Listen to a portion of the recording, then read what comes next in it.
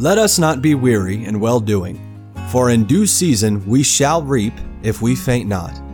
Believers have God's promise that when we faithfully obey Him and don't give up, we will enjoy the very best returns. Let the Lord encourage your heart as Joe Vasick, pastor of Northeast Baptist Church of Danbury, Connecticut, urges us to stay the course. Alfred Ackley was born on January 21, 1887 in Bradford County, Pennsylvania. His dad was a pastor, and their family was a very musical family. His father taught him a great deal about music, and at a young age, Alfred learned to play the piano and the cello. He went to study music in New York City, and later at the Royal Academy of Music in London. As he pursued his musical education, he had a continuous desire in his heart to preach the gospel. So when he returned from his studies in London, he enrolled at the Westminster Theological Seminary in Maryland to prepare for the ministry. When he graduated in 1914, he was ordained as a Presbyterian preacher. He pastored churches in Pittsburgh, in Wilkes-Barre, Pennsylvania, not far from where he was born, and in nearby Elmhurst, Pennsylvania. But his final pastorate took him all the way to the West Coast, Escondido, California, and he lived in California for the rest of his life. Though he was a faithful pastor, Alfred Ackley is best known for his songwriting. He wrote over 1,000 gospel songs in his lifetime. He worked for Billy Sunday in his meetings, and as a staff writer for the Rodehaver Publishing Company. His older brother, Bentley DeForest Ackley, was also a gospel songwriter, and he also worked for Billy Sunday and the Rodehaver Publishers. Bentley, who was known by his initials BD, wrote the tunes to over 3,000 gospel songs, 3 times as many as his younger brother Alfred. The well-known pastor and evangelist Oswald J. Smith is quoted as saying this about these amazing musical brothers. I met B.D. Ackley in Buffalo, New York, where he was minister of music in the Church Hill Tabernacle when I was preaching there one time. The first hymn I wrote with B.D. Ackley was Joy in Serving Jesus in 1931. From the time I met him and his brother, I stopped writing music altogether. They could write so much better. In 1932, when Alfred Ackley was living and pastoring in California, he was working in an evangelistic crusade. In one of those services, he met a Jewish young man, and he was giving him the gospel.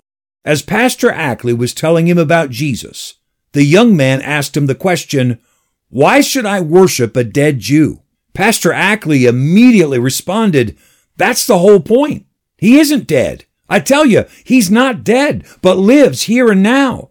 I can prove it by my own experience as well as the testimony of countless thousands." That conversation stayed with Alfred Ackley over the weeks that followed. As Easter Sunday was approaching, and Pastor Ackley was studying the gospel accounts of Christ's resurrection, preparing his message for Easter Sunday morning, he especially noticed the statements that stressed the fact that Jesus lives, like this one in Matthew 28:6. He is not here, for he is risen, as he said. Easter Sunday arrived, and Pastor Ackley was getting ready for church. As he shaved, the radio played a famous liberal pastor from New York saying, "You know, folks, it really doesn't make any difference to me if Christ be risen or not. As far as I'm concerned, his body could be as dust in some Palestinian tomb. The main thing is, his truth goes marching on." Pastor Ackley threw the radio across the room and shouted, "That's a lie!" That morning, he preached on the resurrection of Jesus with a greater passion than ever before. But as Easter Sunday ended, he still felt like he had more to say about the matter. And that's when his wife spoke up and told him, "Listen here, Alfred Ackley, it's time you did that which you do best. Why don't you write a song about it, and then maybe you'll feel better. You'll have something that will go on telling the story." That night, Alfred Ackley sat down and wrote these words. "I serve a risen Savior. He's in the world today.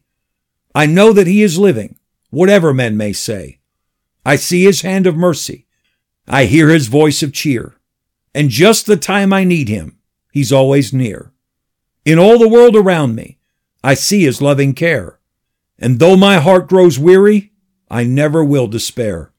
I know that he is leading through all the stormy blast. The day of his appearing will come at last. Rejoice, rejoice, O Christian, Lift up your voice and sing eternal hallelujahs to Jesus Christ the King, the hope of all who seek him, the help of all who find. None other is so loving, so good and kind. He lives. He lives. Christ Jesus lives today.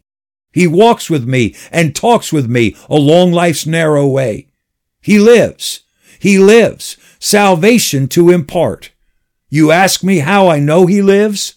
He lives within my heart. Alfred Ackley's song, He Lives, was first published in a songbook titled Triumphant Service Songs by the Rodehaver Company in 1933. Billy Sunday used it in his meetings, which also gave it great exposure.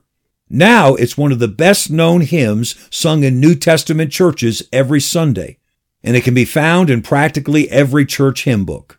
And best of all, the Jewish young man whose question helped to inspire the song eventually put his faith in the risen Savior. Christian, your Savior lives, and he waits for you to walk and talk with him today. Stay the course. We pray that today's program was a blessing to you. If you have any questions or comments, we'd love to hear from you. You can email us at staythecourse@nbcdanbury.org. God bless you. So dear Christian, stay the course. God's promise, it is yours. We shall